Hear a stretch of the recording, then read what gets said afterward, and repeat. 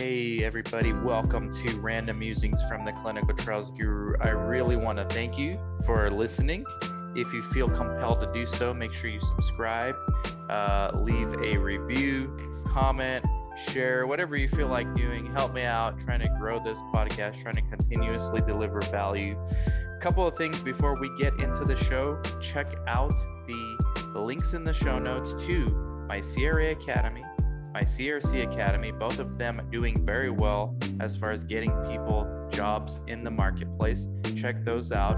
Also, if you need help getting studies for your site or anything else, or even launching a site, basically any help for your site, we have a low monthly fee consulting service where we have helped many clients become and continue to be successful site owners through our background efforts of business development and support staff.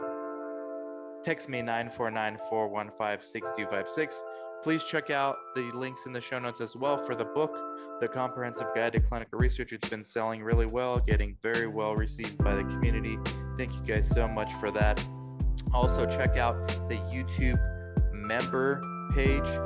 Join this channel to get perks. That's my YouTube membership. It's $10 a month. You get a monthly mastermind exclusively. It's a Zoom call every month with other YouTube members.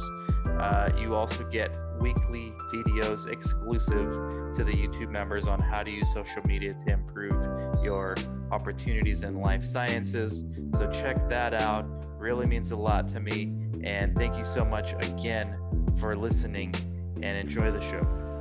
We are live, it says, Brad. We're live on Facebook, we're live on LinkedIn, we're live on YouTube. I don't know why I keep going live on Facebook, because they don't show any love. But I've tried Twitter a few times. You know, this StreamYard thing only lets you do like 3. Right. And if I do Instagram, it's usually when I'm solo. So I'll do like my phone. And then now TikTok lets me live stream. So I have like my secondary phone for TikTok. But I just wish they were all here. You know why? Because I can't live stream this on Instagram or TikTok because they won't hear you. And what the hell purpose is that? Like just hearing my half of the conversation. Right. I've never even looked at TikTok like in my entire life. So Brad, I'm probably missing out, but I've literally never. Man. I don't think I've ever seen anything on TikTok. I've never like seen the platform. So I feel there's like enough sites on there. There's enough. You're gonna get like, I don't know so much about site owners. They're out there, but people who work at sites. And you're going to get CRAs on there, too, because they like to mess around just like everyone else. Sure. So, and it's, dude, that place is growing, like, big time. I'm really impressed with TikTok, like, how the growth and the reach and the people that have never heard of me from other places, like, they just find me there. It's amazing. Amazing, man. That is crazy, yeah. No, I know it's a big deal. I just, frankly, I'm lazy. There's only so many hours in the day. I just... Well, let's start this one. Look, we only got 45 minutes before we go live on yours. I'm going to switch to go inside after that because it's going to start getting hot, and the mister's going to get annoying after a while. But we're going to get to know Brad, the person, because everybody knows Brad from Hightower Research, right? Or Hightower Clinical? Hightower Clinical, yeah. By the way, okay, when we go live on with you, I'm going to put the shoe somewhere in the background. So that's nice. That's important. Okay, Brad, everybody knows you on LinkedIn for keeping it real and being authentic and just ranting. I find it hilarious, man. I've just like randomly go on TikTok to post one of my videos and I see Brad with a rant and then like 800 comments. I'm like, holy crap. There's an appetite for this. And then we can discuss a lot of things about your business, but I feel like one thing that's missing, and I'm personally curious about, is like, who's Brad the person? And you were telling me you grew up in a small town in Oklahoma, and you were all state in baseball. Is that right? I was, yeah. I was played a lot of baseball growing up, traveling all over the country, playing AAU ball and things like that. But yeah, I grew up in very small town. I think I graduated high school with like 90 or 100 kids. Wow. I was the first in my family to go to college. Where'd you go to college? I went to the University of Oklahoma. Okay. that was like the big city, right, compared to where I grew up. And I dropped out after a year and a half, and joined a band and moved to Joined a Austin. band? Yeah, yeah. I was I've always loved music and played guitar, and I was really into punk rock and stuff like that. So I moved to Austin and basically lived in like a 2-bedroom apartment with like 5 dudes, right? So we were just there to play music, and ended up just kind of DIY touring up and down the West Coast for a couple of years. Really? So you have fans like before LinkedIn? Yeah, I don't know. But fans might be a bit of a stretch, but those were back in the MySpace days when, we booked like our whole tour through MySpace, which Wow. is kind of hilarious to think about. Dude, you got to make now. like an intro to Note to File, like your best song. Were you a singer or you just play guitar? I could, I cannot sing worth a damn. Okay. I don't know. I just didn't get that. I was always a good guitar guy though. Man, you gotta like break out some of those like old songs, like once in a while. You have to. I don't know how much mass appeal it would have to people in the research industry, but I'm sure it's there's some more diverse musical taste than what I assume. It would appeal to me. So, anyways, like I was always curious about like your background, and all that. So you dropped out. You did the band, toured up and down the West Coast. Yeah, and actually ended up living in Seattle for another year and a half or so. Before, things kind of burnt out. I was getting older. Wasn't really going anywhere. It was pretty clear, So I decided to move back. My wife is from Oklahoma City area, so we moved back there. And actually, I went to work at a phlebotomy center, or a plasma center as a phlebotomist. Oh, you were a phlebotomist. Okay. Yeah, I was the phlebotomist. We had we had a computer that tracked like our sticks, and I think I was up like over 20,000 sticks like before I left there. So I could pretty much draw blood in my sleep right now. Oh my gosh. Okay, so because I've never been formally trained, but I draw blood on patients every now and then, like mainly when our CNAs are not there. And our new coordinator, Katie, shout out to her. We'll talk more about them in your video. We're going to go live on Brad's channel right after this. But I do blood draws like every now and then, but I can only use butterfly needle, and I can only do it like if I examine the vein for like 5 minutes. Otherwise, I won't try. Like I have to feel it, I have to see it, and I just want to poke once. If I miss, then I'm done. Yeah, it's like I still tell people it's like more of an art than a science. But we always buy butterflies. I don't ever use those crappy ones that come with the kits. Those are terrible. You have no room to like move around or any room for error. You can't even tell if you get a flash. Yeah, you can't tell if you get a stick. Yeah. Yeah. So those are terrible. I never use those. But I also I bought some of our newer phlebotomists one of the little lights, that you can stick on the one of my doctor in San Bernardino showed me that. Man, he's like he draws the blood himself over there, and he was showing me that. I was like, this is so cool. Yeah, it's not bad. I still go old school. If I need to be able to feel it, like versus see it. I got to feel that bounce in the antecubital area there. So yeah, But anyways, yeah, I did that for a while, and then my sister-in-law worked at the university, their health sciences center, as a research assistant for a neurology department, and she was like, "Hey, you want to be interested in interviewing or applying for the job?" And I had no idea what it was, but I knew in my job I had to consent people. I had to draw their blood, so I had some sort of basic documentation skills and I guess a little bit of clinical skill there. So I got hired in as a research assistant for like $20,000 a year or something like that. Started from the bottom, and I hadn't finished my degree yet, which was problematic for a academic institution. So that's what got me into the field. I see. So it was sort of just an accident, really. And then like what? Okay, so you start, like most people. And then what year was this? Like when you first got in? It was 2008, 2009. Okay. And then you started Hightower Clinical when? I believe I broke out 2018. So yeah, it was a solid 10 years. 10 years in, like, so in that 10 years, what were you doing? I imagine you did coordinating at some point. Yeah, I mean, I basically started out, as pretty much a low-level assistant, but basically doing a coordinator's job. So at that time, the setup there was the coordinators did it all. I mean, they couldn't sign a contract, but they really did, the budget negotiation before it got sent up the chain.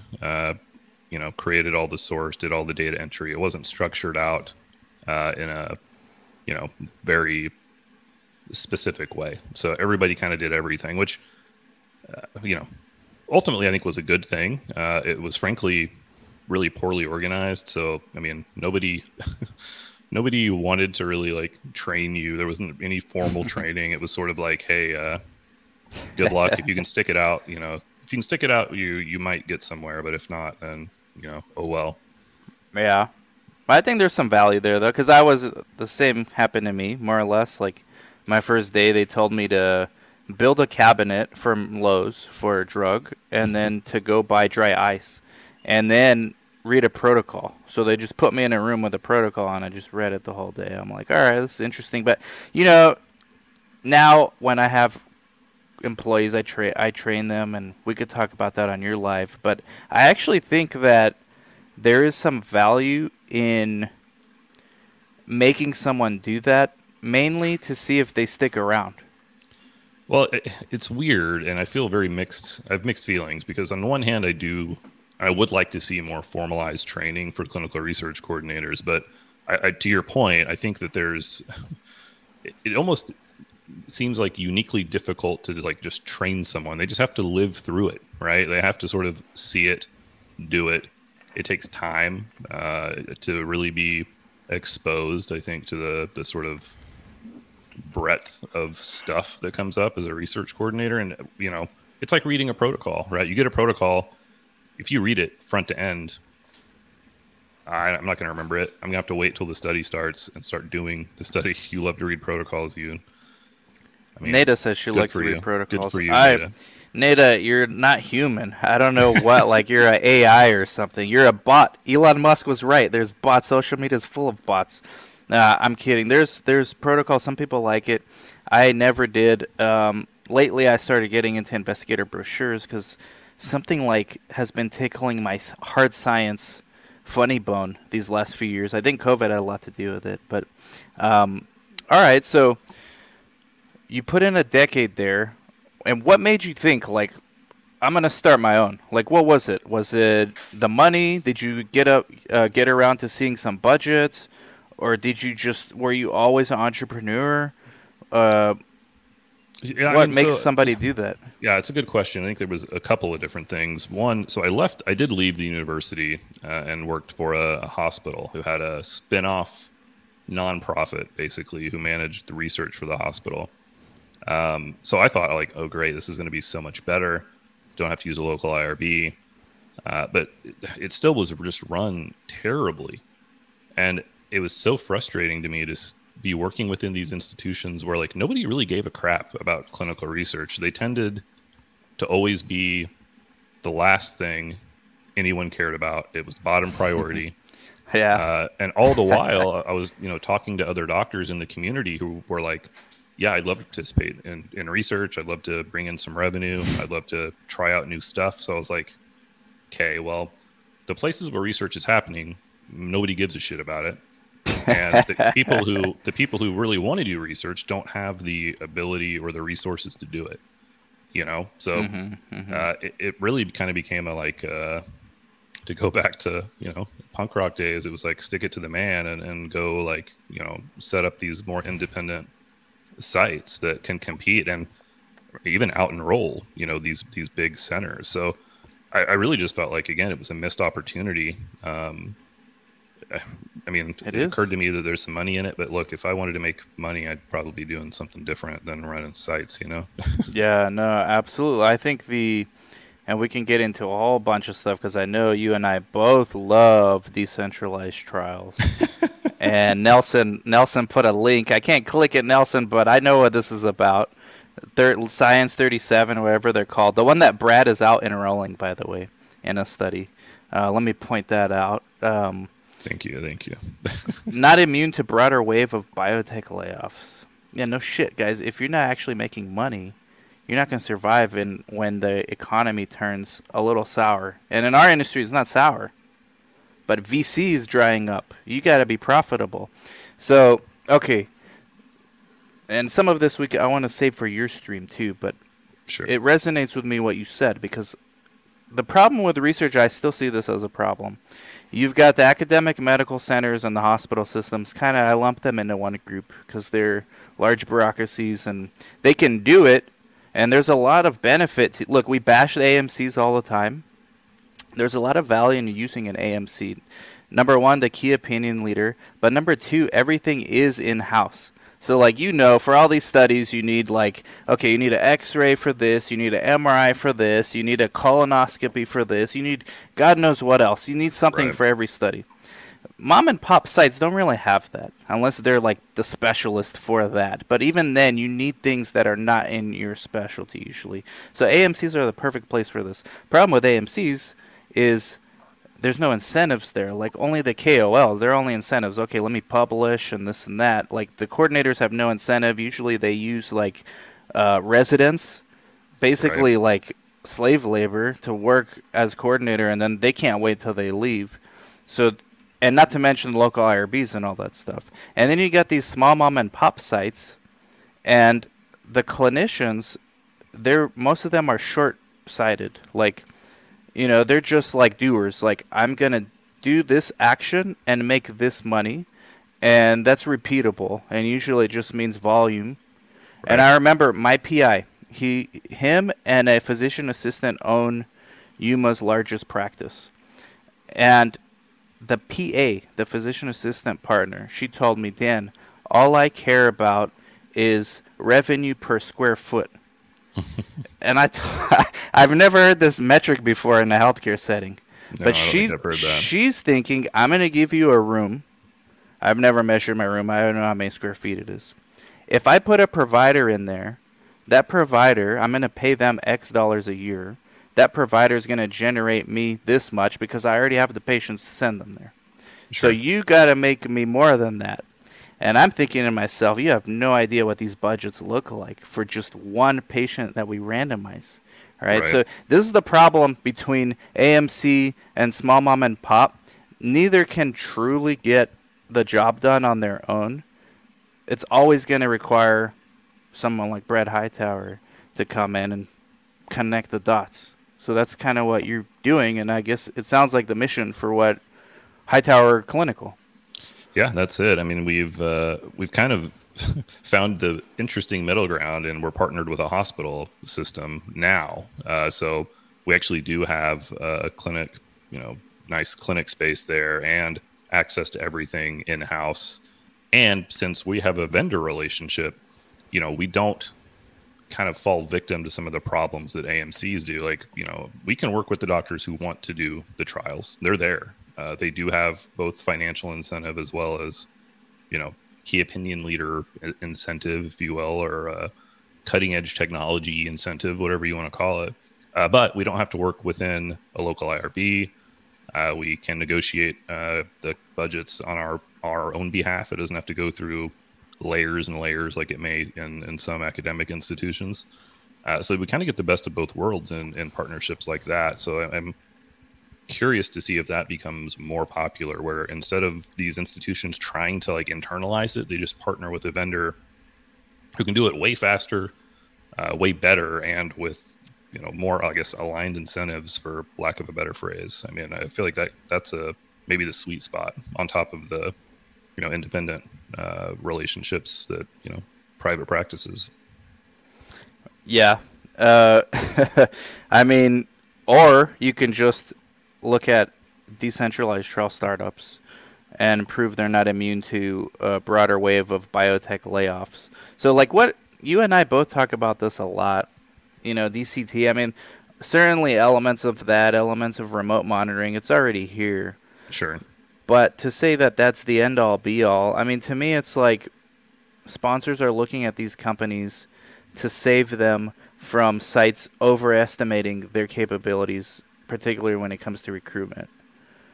But I don't see how these. I mean, you've competed against like Sciences 37, right? And they do enroll a good amount of patients. Like you were top For sure. enroller and they were number 2, right? What do you think like companies like that, and not to just pick on them, but like all of them, what are their weaknesses in your opinion? I mean, again, it's first of all, I think it's not real clear how some of these companies even are operating. Like to me, or like how they're doing things. So, I mean, the obvious one right off the bat that you surely relate to is like we are human beings, in front of other human beings, oftentimes sort of nurtured through a physician relationship. So, I mean, I think there's already, that human component that you may not get if you're responding to an ad on Reddit, for lung cancer screening or whatever the case may be. So, I mean, I feel like that's challenging. But if I'm somebody like, Science 37, then I mean, how are you getting to all these disparate medical records in a timely manner? Or like, it seems it's hard enough, like when you're on site trying to get medical records for the patient in front of you. Like that seems like an interesting challenge. I don't know. I'm sure they haven't figured out. They have tens of millions of dollars, apparently. They've got algorithms. You know what an algorithm can't solve? You forget to put a sticker on a urine tube when there's like 3 urine tubes. For some reason, there's 3 urine tubes in this lab kit amongst Right. blood. And you got to put stickers on all of them. My coordinator asked me, we were busy the other day, she's like, hey, I put stickers on 2. Should I put on the 3rd? I'm like, if you already package it, just send it. Well, sure enough, they don't want to read it. They don't want to analyze it. The patient's got to come in, give another urine sample. And we had to convince the patient, like, hey, you know what? We made a mistake. Like, we didn't put a sticker on your urine. Can you come back? We'll give you extra stipend for coming in. Right. I don't see, like, how AI is going to do this. Like, unless you go to the patient's house, but we can do that, too. We can also go to the patient's house. Yeah, I mean, again, I feel like the application is a lot more limited than it's being made out to be, which, I mean, probably apparent by the fact that these companies aren't exactly out here kicking ass. I mean, if somebody gave me $40 million, I could open up a shitload of successful sites. And I don't see how, these companies can't make that happen. But you think you can manage them? You think you could manage them all? Like, no, I could build a team that could, you know what I'm saying? I could build a company that could get that done and execute on that. I mean, again, maybe I'm overestimating, but it seems wild to see these valuations thrown around and then these turn around crazy. and turn around and then everybody's getting laid off. And interesting. I mean, to sort of keep, I wanted to point out that from Nelson. I mean, in your opinion, what is this like? Is this good or bad? I can't imagine you think it's good for the site I think it's landscape. good for the site owners who sell, they cash out. They want to cash out. That's fine. I think for people like you and I, it's good because as long as we continue to be operators. See, I don't think that I could have Yuma Clinical Trials be successful. I can have my former site in San Bernardino be successful because I've already built it, so now it runs without me. But I don't think I can do Yuma Clinical Trials and Tampa Clinical Research and Missouri Clinical Trial and Little Rock all at the same time. And even if I build a team, I think, and maybe that's just because I'm not a capable manager, I think I'm good at spotting talent and probably cultivating talent, but operating at scale is very tough. And when companies like this do this, they rely on technology to do it. And I don't think you're getting a Brad Hightower running all those 170 sites. Like, their Brad Hightower is cashing out. I know a lot of these owners who sold, and they're like, I got to stay for 3 years, but, they're just kicking back. They're kicking back, guys. They're watching, like, videos on YouTube about music. They're chilling. They're planning their next vacation. They're working hard on planning their next vacation like they used to work on getting new studies. So these new owners that come in, they're going to hire people like project managers. And probably this project manager come from a CRO. And that's a different business environment because Right. you've got, like at CROs, they're publicly traded, you've got public funds. here you've got venture capital, private equity funds. Those guys are going to want to see returns. And when you're not, you can't come in and run a small site the way you run IQVIA. Even if it's a network of small sites, each one has to be managed independently. So I think, like, for people like us, it's a good thing. Number one, we're going to stand out. Number two, it shows us what our valuations are, should we ever want to sell. And I think that private equity is going to take a second look at this stuff. Like, that's my opinion. I don't think, like, Brad Hightower, like, you would go to any of those 170 sites and that site would be successful. I think somebody else, even if you hire them, I think they would do like 80% as good as you. And maybe that's good enough. But these PE people, they bring in PMs. All they care about is their salary and to play it safe. Well, yeah, that's what I mean. I wonder, and I mean, I struggle with this concept even myself. Is like, how it is tough to scale and to maintain, some semblance of, running the business the way you want it to run and not be, because I have to imagine, to your point too. I mean, private equity, what do they care about? They care about return on their investment. I mean, they don't give a shit if, you're doing things this way, that way, or the other. Whichever one gives them the most bang for their buck is the one that they want. And, I'm going to make a post about this, but, my son was in the Moderna trial.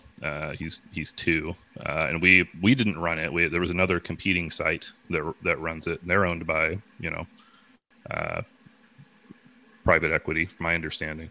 It was the worst experience I've ever had in my entire life. And of course, I'm probably more judgmental because I, operate research sites, but, I was there for 3.5 hours and you saw 6 different people. It was just completely insane. And I mean, that's the kind of thing I imagine when I think about these, again, these wow.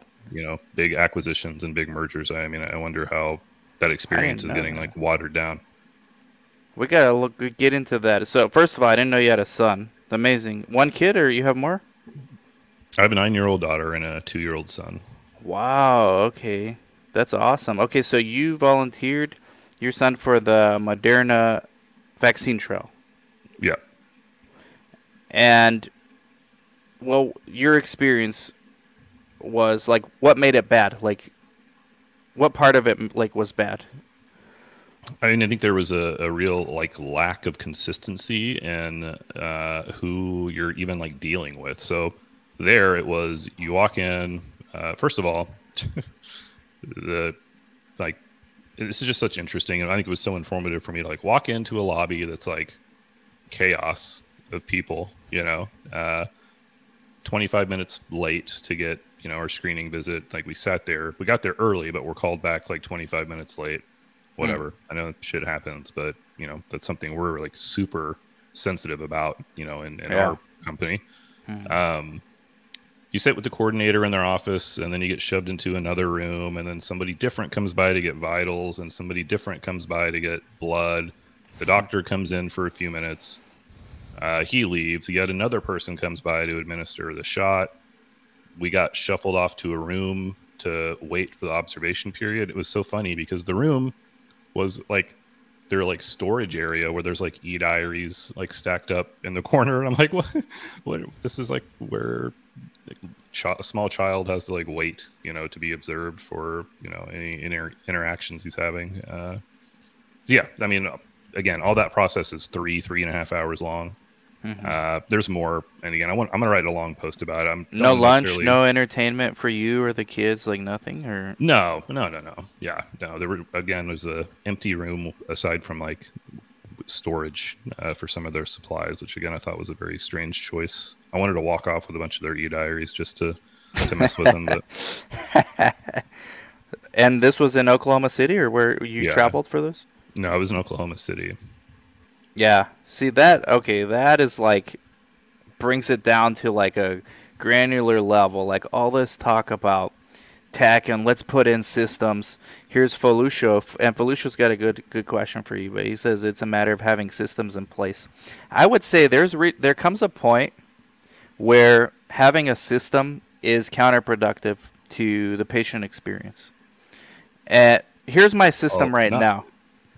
Sorry, It's go me. ahead. It's me and two coordinator. That's my system. If there's a patient, they don't wait more than like 5 seconds in the waiting room. They come in. If they're hungry, we ask them. We go buy them food. We go buy them coffee, whatever they need. We make sure that they're there. If they say they want to quit, we say, well, why? Why is that? Can we work it out? Can you stay a little longer? Systems don't do that. Systems reward people for following the system. Anyways. Well, and I think, and again, this is why I think it's challenging to scale, is because, I mean, you're working within a certain clinic, and if you go work with the clinic down the street, your interaction with that clinic may be totally different. They may have different expectations of you coming in as a vendor, and I find that every clinic we work with, it's a different relationship. Some of them, want us to work and schedule with their, through their scheduling staff. Some of them want to keep us off of their calendar. Some of them want us to use this exam room. Some of them don't care which ones we use. So it makes it very challenging to make, a overarching system, because I think clinics all run so differently. And frankly, look, participating in clinical research, if you're, especially a private practice physician, it sucks. It's a lot of work. It's a lot of bullshit to deal with. The only way I think that we're going to get more physicians involved is by making it easy for them. And, I assume that your mission isn't unlike mine. Like, I want it to be seamless for them as much as possible. Now, we know that's not always the case, but I mean, if we want these guys to participate, it's got to be simple.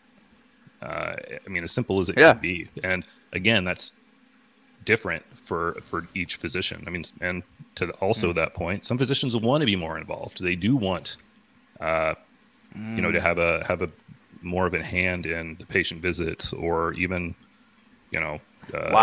knowing more about the science or talking to the sponsor. Some of them want more of that. So you've got to be sensitive to that.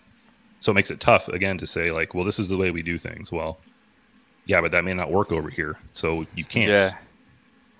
Brad, you're no nonsense, man. No wonder people follow you on LinkedIn and comment like crazy. If you start like playing your guitar, it's over, man. But anyways, so you just brought up a good point. All right, I've learned this myself the hard way. It didn't take me long to learn it though. Like within a year of running my site back in 05, 06, 07, I was like, look, because I was doing an MBA program at the time too. So I was like, all right, let's figure out business plan. Let me figure out like what this actually is. Who are our stakeholders? I had to think about it. I'm like, okay, obviously patients. Okay. Who pays us? Okay, sponsors, CROs. Okay, too. But there's something missing. And it's the clinicians. They're our third customer. At least I consider them a customer because usually they were partners of mine. I think that third stakeholder, the clinicians, at the AMCs, I don't want to drop these two fingers, then I'll flip you off.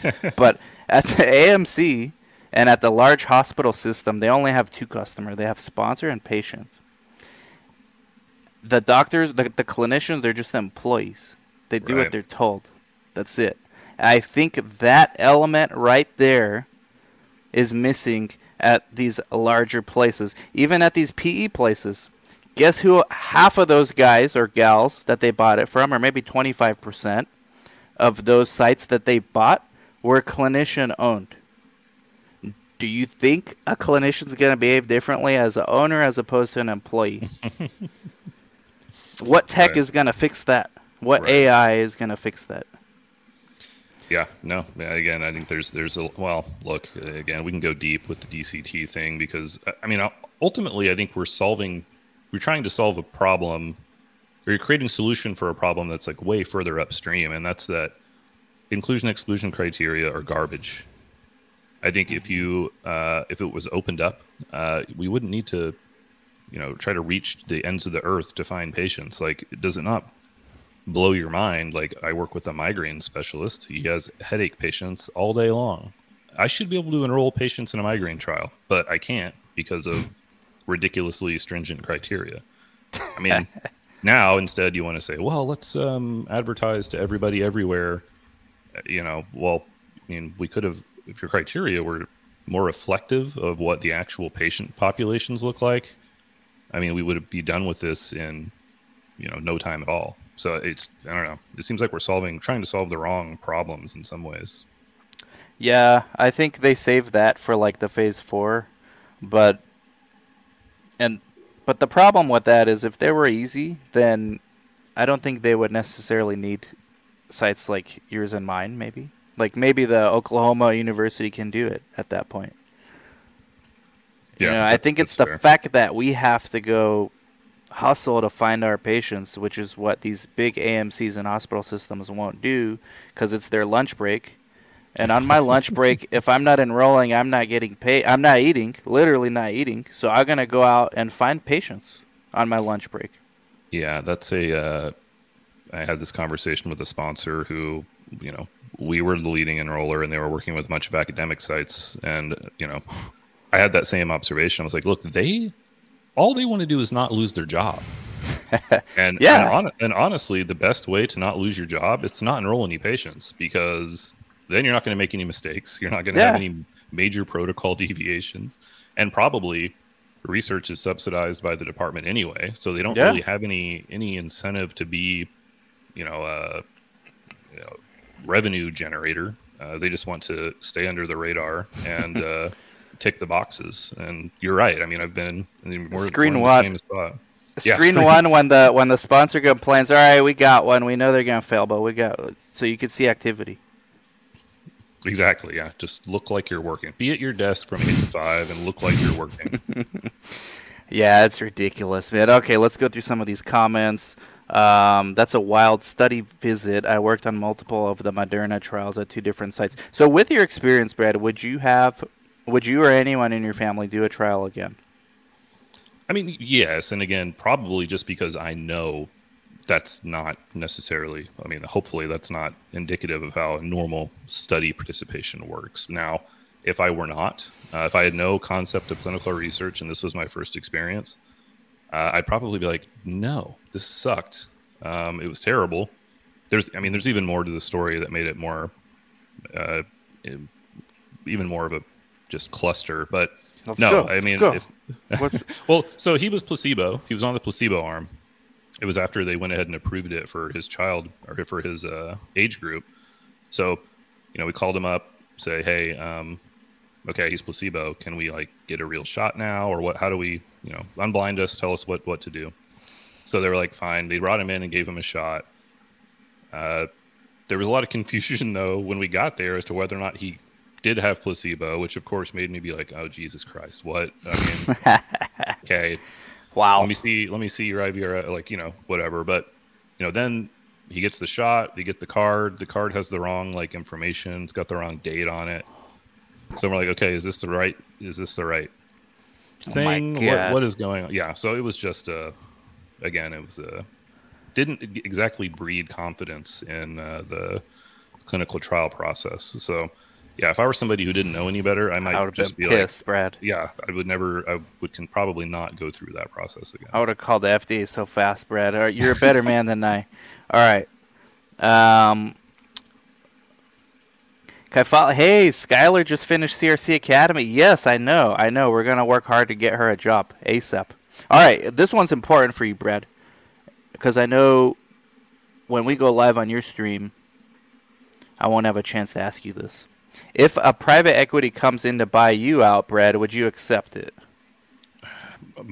Probably not. At least not at this point. I've had some people offer. I don't know that I've sort of built enough value to be worth selling for me at this point. Mm-hmm. I also, and to go back to our conversation, I don't own anything, right?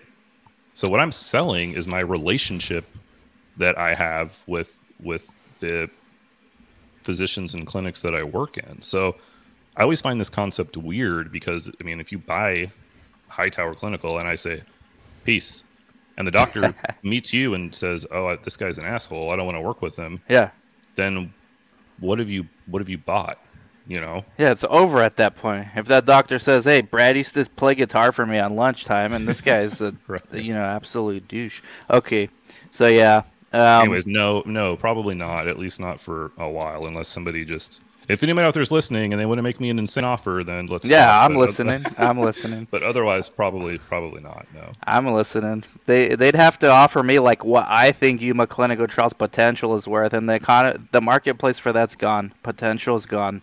It's what you've done for me lately, like Janet Jackson. Okay, Right. That's why there are guys like you, Dan, that take the burden of running the trial. Exactly right. Exactly right.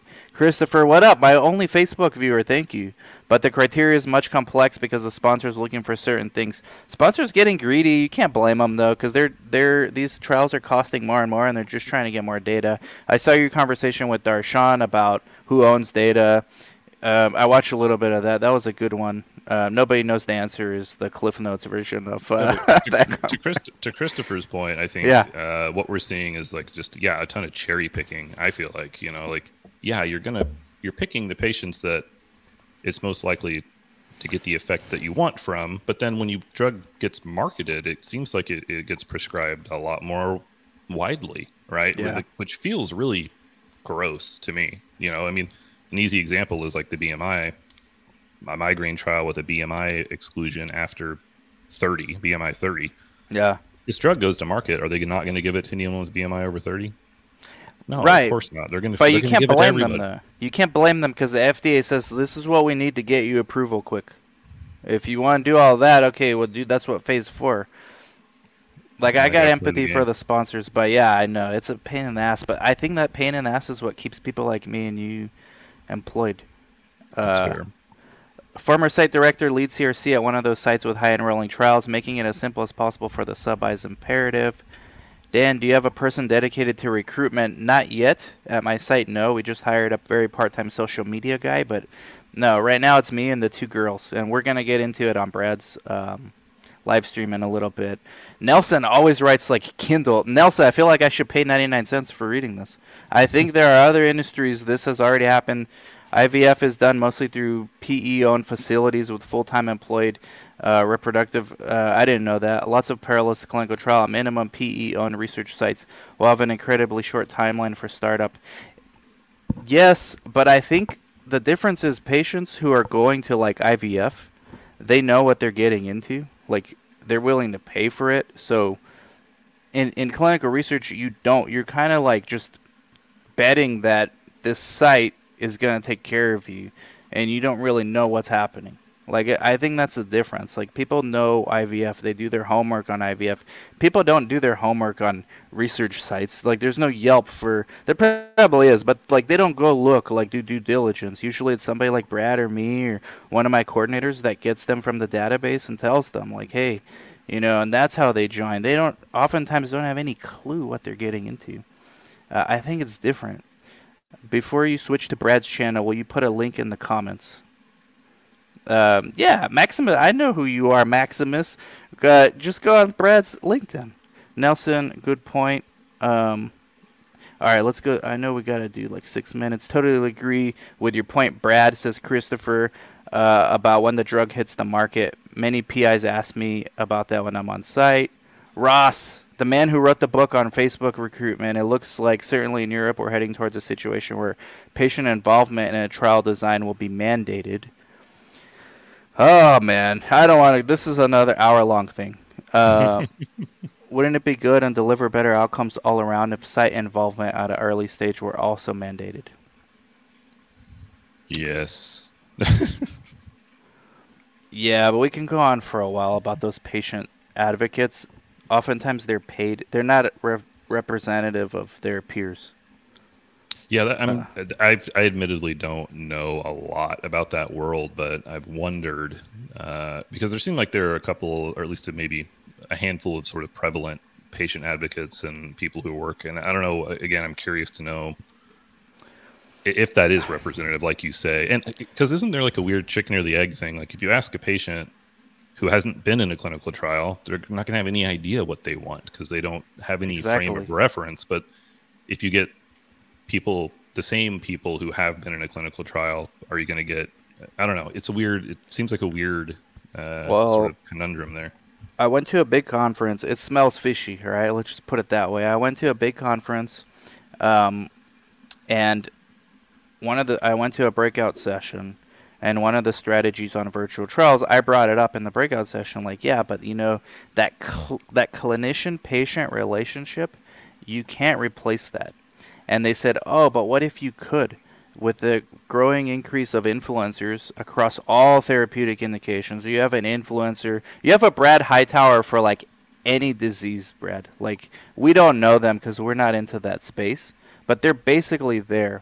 So if you line these influencers up, and not all of them, you know, probably all of them do it for good intentions, but once pharma gets to them, it's hard to say no when they start throwing money at them, right? Like, it's hard for them, and so far it hasn't been done properly. Like, it's just the beginning stage. It's like, oh, let's invite you to speak at this conference. I don't know if it's paid or not. I don't know details. Let's invite you to work on this protocol. Now, what they really want is, can you be influential and help us recruit patients? And who knows? Maybe it's going to work. Maybe it's not. But it's not as simple as just like, okay, like, let's get patients to help write protocols. Like, most patients don't want to do that. They just want better treatments, better outcomes, better alternative. They don't want to write a protocol. Yeah, that's fair. That's fair. Again, it does seem more complicated. And I have to imagine a more vocal patient advocates probably very conveniently are going to be pro DCT, you know, versus I know if I ask somebody from my clinic and say, hey, I'm going to send somebody out to your house, they're going to say, no, you're not. You're not going to do that. You know, we got a lot of rural population, and they're don't like people, you know, coming onto their property. So I just think that's an interesting, you know. Oh, they go in the wrong place in Oklahoma, they're gonna get that's gonna be bad outcomes for that vendor. I'll tell you that.